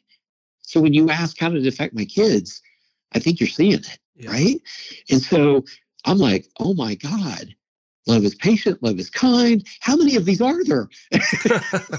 And so I'm literally going through every one of the fruits of the Spirit, and I'm asking myself, what would happen if I had just 100% cup of that fruit of the Spirit. So I started writing, and I started going back to my family and asking them every single one of the fruits of the Spirit. And every time I am convicted to the highest level, like I just can't believe this.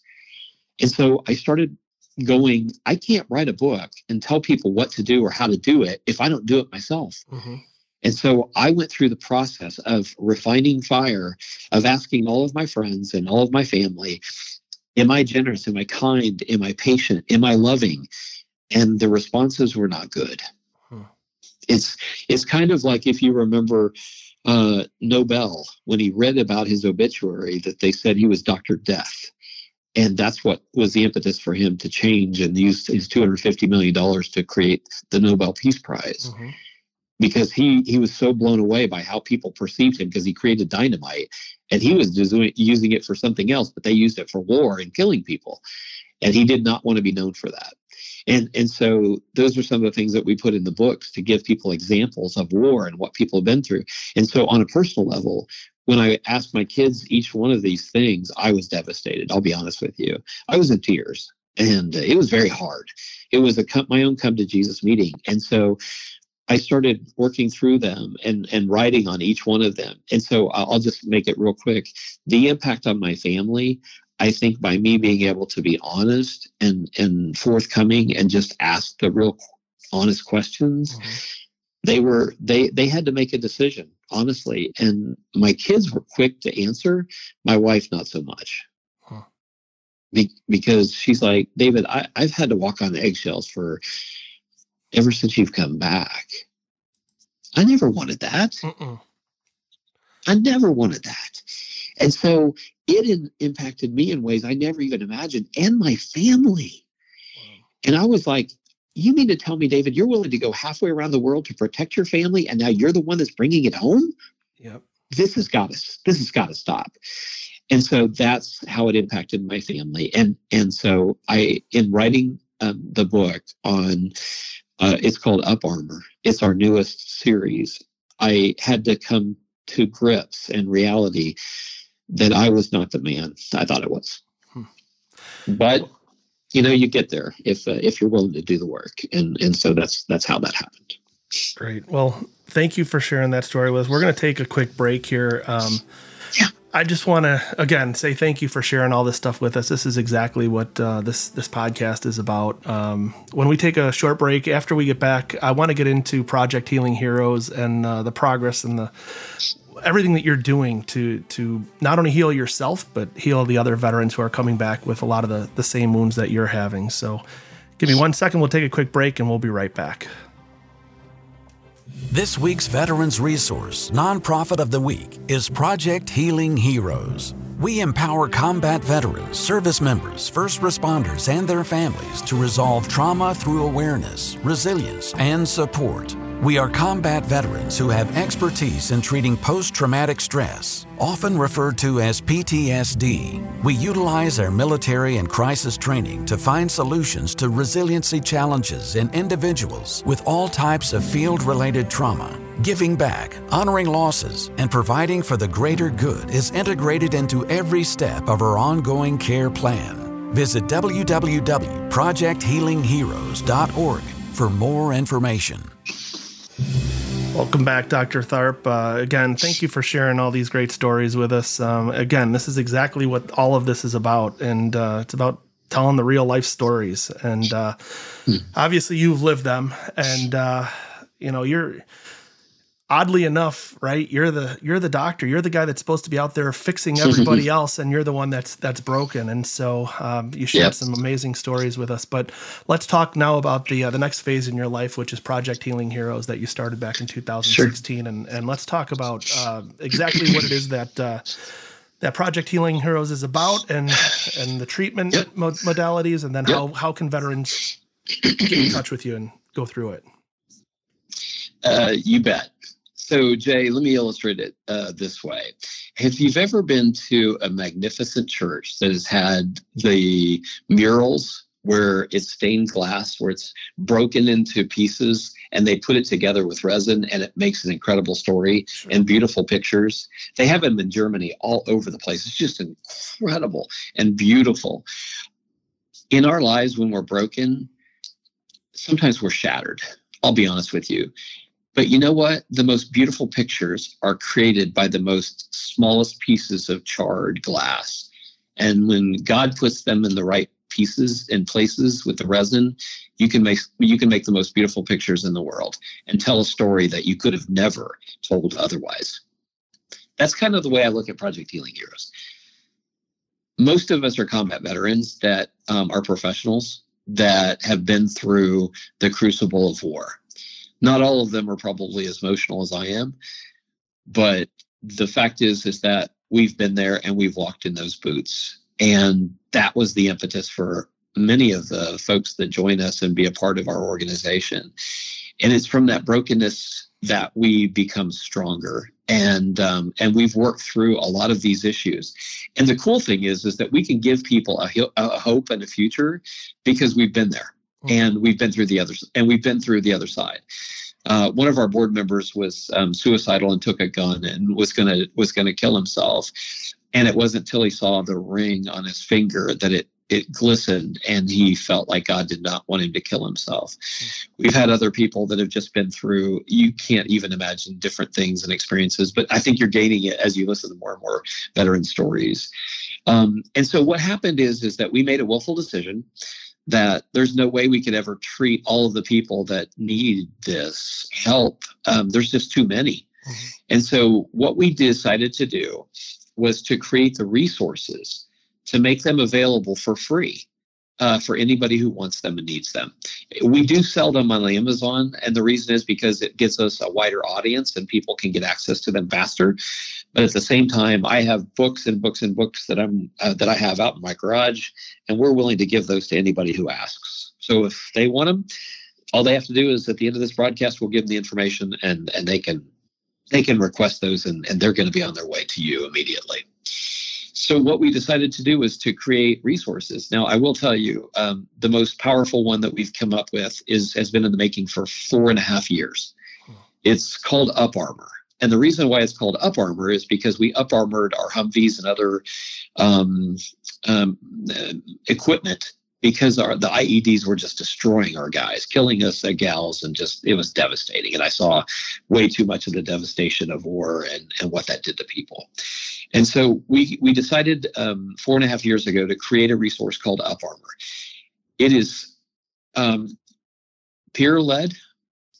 It is in small groups. We have a shepherd and a facilitator. We don't call them necessarily leaders because we're all part of this. We're all in this together. Mm-hmm. The reason for small groups is that we found that people need to have trust and confidence in the people that are in the group. You can't have people keep going in and out of groups. You've got to have people who you trust. Mm-hmm. And that can only be built over time. There are people who do 8 to 12 week groups. We respect that. But honestly, what I found as a pastor is that it's in these small groups where people can build relationships and trust and confidence in each other. And it's only then when you can be really, truly authentic. And so what we did is we wanted something that was peer-led. We wanted something that was research-based. But we also wanted faith to be a part of this as well. We had created enough resources that if people want to get those, they're free to them to get them. But we wanted to create the most comprehensive, faith-based trauma treatment program that included everything you could possibly imagine, including the research that we do at Auburn University, including having the small groups so that people have confidence and trust, and then led by experts who've been there and done that. And that's what we did.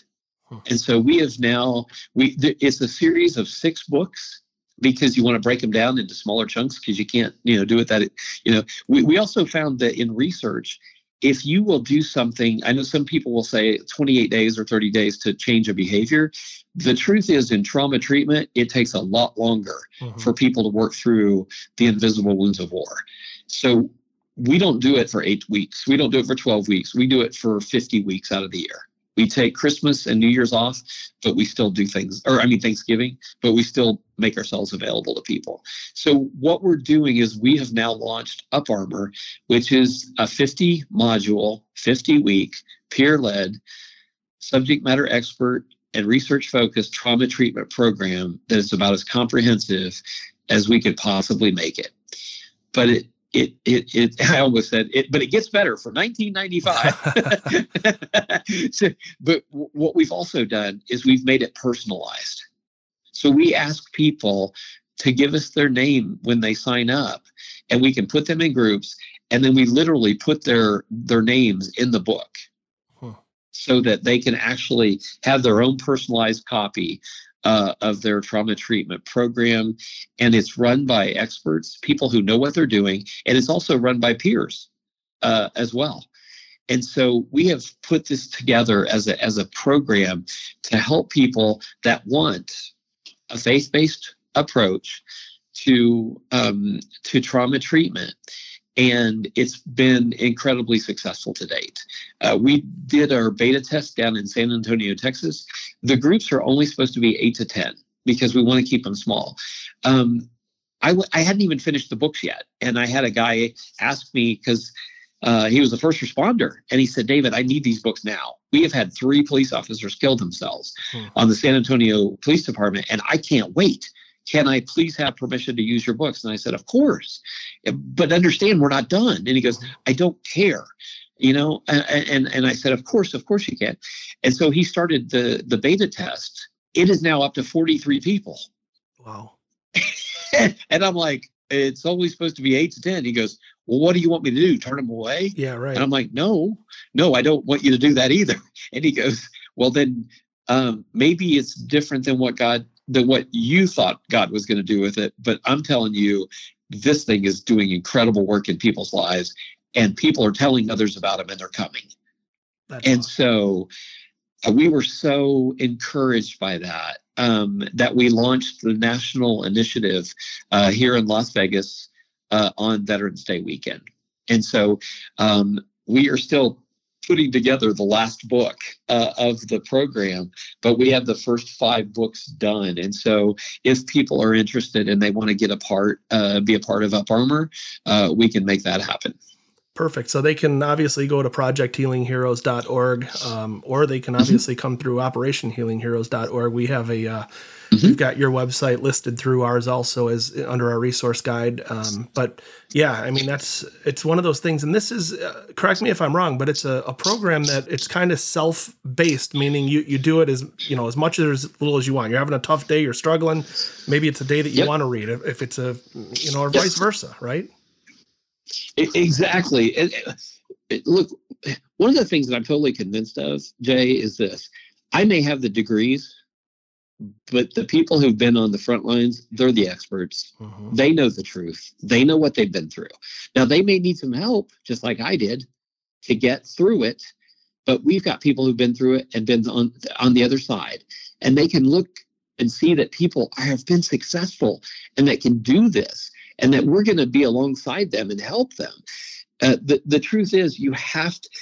So the very first book that we created is called Boot Camp. So there's a surprise, right? Because of the military and everything else you ever go through, and any kind of training in the government, right? You go through this boot camp period, and it's called Naked Warriors, where we get really to the point. We don't get naked. What we do is we tell people, like, you got to get rid of this facade. You got to get rid of this fake. This what do you call it? When you put on a mask. Yeah, that mask that you're trying to show that you've got it all together. Look, we don't look. If I'm willing to tell you that I don't have it all together, and that God took me and used me in a way that helped me to get to where I am today, there's no stigma. Shouldn't even be an issue at this point in time. We all are broken. We are all wounded warriors that are doing the best to become healing heroes. Like, that's the point. We got to get to the healing point. That's the purpose. That's what we need. We don't. There are people who walk around that say, "Don't talk to me. I have PTSD." That doesn't help, right? That's not help. One of the number one things, Jay, that we have found is that if you can destroy isolation and instead create relationships, that will help tremendously in helping people to have confidence that they can get to a better place. And that's why we do things in the small groups. And we do everything we can to stop the isolation. Because one of the first things that people do when they get suicidal is they push everybody away. Mm-hmm. So why in the world would we wait and create a crisis hotline as the last line of defense? Start it early on and build the tribe, which is what we created, like what we had in the military, and build those relationships so you never get to that point. Right? That's the whole point. That's why you do what you do. That's why we do what we do, so that we can actually have people have confidence. Because instead of picking up the phone, which I'm not against that at all, we need a lifeline. Sure. But you call somebody you don't even know and you say, I'm feeling suicidal. Okay. Versus, hey, Bob, I'm not doing well today. I need you to pray for me. I need you to help me. I want you. Would you please come over to my house? Can I come there? Can we go golf? Can we do something together? Can we go fishing? Yes. Can we make a difference? Right? And then you build that relationship, and then they're like, I'm not doing well. I'm having a hard time. Okay, let's talk. Mm-hmm. What's going on? Well, I don't really want to tell you. Look, brother, I care about you or sister. We got to break these boundaries. We got to stop. Mm-hmm. Quit trying to put on the mask. Let's be honest. Let's be vulnerable. Tell me what's going on so that I can help you, because I'm not going anywhere. Yep. And when you do that kind of stuff, you get serious with people, that's when change happens. Yeah. And is that fair to say that that's part of your Thursday night calls? I think it's called like Make the Connection. Yeah. It is maketheconnection.org. Look, you want to see a bunch of people that get together that have a great time. They're kind of like, you can't believe that they do some of the stuff they do, and we do. We literally have the best time ever. All you have to do is log on, and you don't have to tell us your name. It's not therapy. I can guarantee you that. Mm-hmm. It's not. You don't have to tell us your name. You don't have to tell us anything. We do an icebreaker sometimes that just tells, say, hey, what's your first name and where are you calling in from? Mm-hmm. Just so that we can get an idea where people are and stuff. And it's kind of fun, actually, to hear where people are calling from. But it's just a wonderful place for people to be able to come that's safe and secure, and they can just be themselves. And honestly, if you're coming to look for therapy, don't look there, because I'm not doing it. What I'm doing is making sure that people have somebody that they can hang out with, and we're having a good time. We do it on a Zoom call right now, but we're actually creating our own platform. And we're getting ready to launch that as well. And the reason is because we want complete and total security. We don't want anybody having access to anything that people are saying. That's our number one thing that we make sure. Nothing gets shared outside of the group. Period. Unconditional. That's a rule. That's just the way it is. And if you can't do that, then you don't belong in our groups. That's all there is to it. I'll just tell you straight up. The other thing we tell people is, there's hope, right? Uh-huh. There's a future and a hope that you can actually have to get better, but they have to see it in real life. Uh-huh. That's what we're there for. We want to come alongside people and help them to have confidence that things can get better. And that's what we do at Project Healing Heroes. Perfect. Well, I know we've shared a lot of information. The podcast now has been an hour and 40-something minutes, but it's important that we share all of this, right? I mean, and that's the thing about these podcasts. I know they're long, but it makes absolute perfect sense in my mind to be able to do this. Doc, what would you tell any veteran, any family member right now that's sitting here listening to this show who may be struggling with PTS? Maybe they haven't admitted it. Maybe they have admitted it. Maybe they don't know where to go to get the help. What would you say to those individuals? Go to Jake Garsecki and go fishing. There you go. No, I love it. Sometimes, honest to God, sometimes that's exactly what it takes, right? Yeah. There is nothing wrong with that. Why? Because you're destroying isolation. Uh-huh. You're destroying it. You're saying, I'm not going to let it win today. Yeah. That's basically saying, I want to go and do something fun and enjoyable. I don't have to be sitting here listening to Dr. Tharp tell me about all this psychological stuff. What I need some buddies to go hang out with. I want to recreate the tribe, and I want to feel like I can reconnect with people. That's what we do. That's what you do, Jay, when you're reaching out to people and making a difference. And that, honest to God, is what we do at Project Healing Heroes. I am one man I cannot fix this problem, nor do I have any desire to. I did feel overwhelmed when God gave me the challenge to create this. And I was like, God, I can't do this. And he said, funny, I never asked you to. All I'm asking you to do is be faithful with what I've given you. And right now, this is what I've given you to do. I want you to make sure that people know that they can come, that there's a place of hope, there's a place of encouragement to show people it can be done and be there for when people need it. Now, David, you can't do that for everybody. So that's why we have to put them in small groups. And we have to build trust and confidence. And when people can do that and they start finding out that there are buddies out there and people they can hang with and just be themselves, and then they can do fun stuff like doing the fishing with a vet, or they can do equine therapy. Not everything has to be in a book. I mean, we have to include every possible resource because there's so many different people and the way they're uniquely created. Who in the world would seem to think that everything is going to be fixed with a hammer? Right. Of course, if it's a nail, sure. Well, it is now. But no, that's a screw. And not now. It's not. You're like, and so when we keep doing, one thing I will say, Jay, is this. One of the things that we're doing with Up Armor is that we're getting the feedback from the people who are actually using it, and we're changing it on a consistent basis. One of the downfalls of trauma treatment is that when a psychologist, typically a PhD, comes up with this trauma treatment, you can't change it.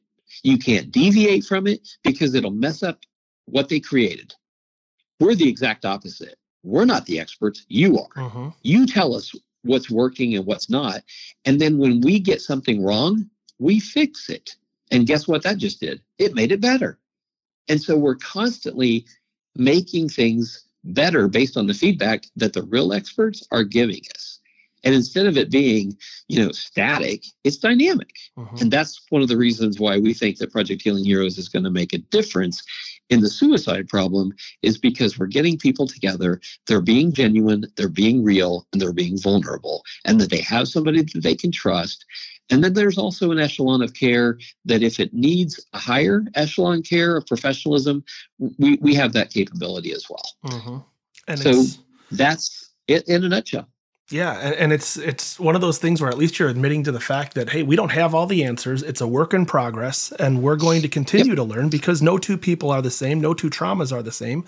And no two people feel trauma the same or deal with trauma the same, right? And so it's super important that you guys have realized that, and you say, hey, it's always a work in progress. There's no end to this. After 6 books in Up Armor, who knows? Maybe there's going to be a 7th book, right? I mean, I'm not trying to put work on your plate, but I'm just saying that once you learn more, right, and once you understand things a little bit better, never say never. That's all I'm really saying. So, again, you started out Jay, real quickly, you started out the broadcast with bringing up the issue that people have childhood trauma, right? Yep.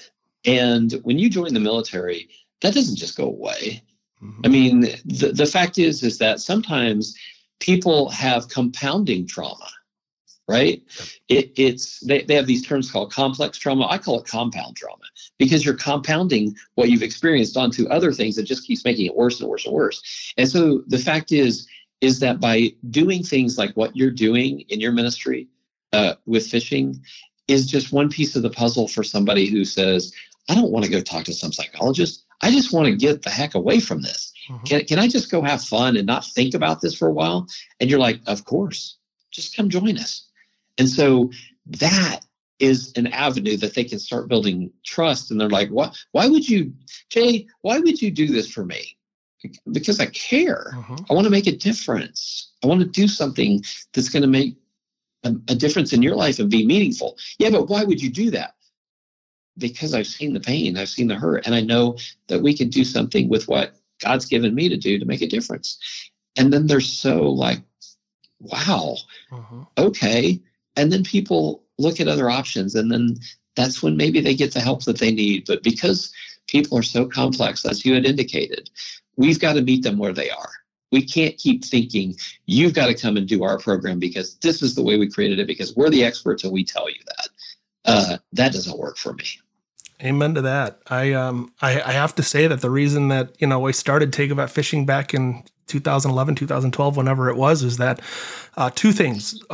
One, like you just said, isolation, right? We've got to get them out of the basements, out of the isolation, and we've got to get them into the outdoors. Whether they're avid fishermen or they're someone who's never held a fishing pole in their life, we wanted to get them out into the outdoors because God gave us an amazing world out there to experience and natural healing powers and things like that. And in addition to that, we wanted to put them around other veterans because, again, you talk about the tribe, and nobody, including myself, understands veterans and what they've been through better than other veterans who have been there, done that, and walked a day in those shoes. And so we wanted to be able to provide a safe place that they could go out there, experience what God has given us, and then also be around other veterans, because that's the most important thing, is the camaraderie, being able to not necessarily share war stories by any means, just being able to be around someone who you trust and has walked a day in your shoes and can relate to you. So again, that's exactly why we started Take a Vet Fishing. I'm sure it's many of the reasons why you started Project Healing Heroes was, again, to just get those individuals conditioned into a sense where they could go out and actually explore and partake in a Take a Vet Fishing event. Well, let me just applaud you. And I know you don't take probably compliments well, because you just want to, you want to hide behind, that don't let your left hand know what your right hand is doing. But I'm just going to tell you, without men and women like you, Jay, it just isn't going to happen. The government doesn't do this. You can't have a faith-based program sponsored by the Department of Veterans Affairs. It's never going to happen. So we did it. And there's nothing wrong with that. And if other people have a different faith, we applaud that too. Absolutely. We say, come join us. Bring your faith tradition, and we'll use our material, and you use your examples, and we do that. And I don't know why it blows people away. They're like, well, you're going to be exclusive. No. Exactly opposite. Yep. You bring us what you to the table, and we will integrate it, and we will make it happen. Absolutely. And you will have your name on it. We'll publish it with your name on it, because we want everybody to be reached. I don't care who you are. I don't care what you've been through. I don't care even if you don't have a faith tradition, and Jay, as well as I do, there are a lot of people who have issues with God, big time issues with God. I always find it interesting. They're mad at God. Well, I don't believe in God. Okay, well, which one is it? Well, I'm mad at somebody who I don't believe in. Okay, great. I'm just making sure I understand this logically, because that's what I am. As a psychologist, I have to think this through. And the truth is what it is. People are hurt. They're just genuinely, they've been through hell and back. So what you do, my friend, is making a huge impact and a difference. And I don't want people to misunderstand or miss what it is that you're doing that's making a difference, my friend, because I'm telling you, those are the kinds of things that can make or break a person, and you never know what they're going through. And I have heard enough stories that what you shared with me about what people have been through, and they start opening up when the peace and the calm is around, and they've got a rod in their hand, and they're just having fun. Yeah. No, amen to that. So thank you. Thank you. Thank you for what you're doing. It really does. To have a friend like you and a resource like you is absolutely amazing. And that being said, any final words that you'd like to share upon the listeners? There is one thing. I typically say no, but I am going to say something. Jay, you can't do this ministry without resources. It's just not possible. So if there's anybody out there that wants to make a difference in this world, and you have the means, by all means, step up, because neither your organization or mine are wealthy. It's the exact total opposite. It's the exact total opposite. I think in our since inception, the most we've ever had in our bank account is $60,000. That's it. And we have written 9 books now, and we have done so much ministry. And I can imagine that you have done something very similar and just had to struggle. So what I'm asking people is not to support Project Healing Heroes. I'm asking you to support Jay and what he's doing. And if you have the means, trust me, if you will do whatever it is that you can do, God only knows who you're going to be able to affect. And so I want to make sure that you have the resources you need to keep going, because you are doing good work.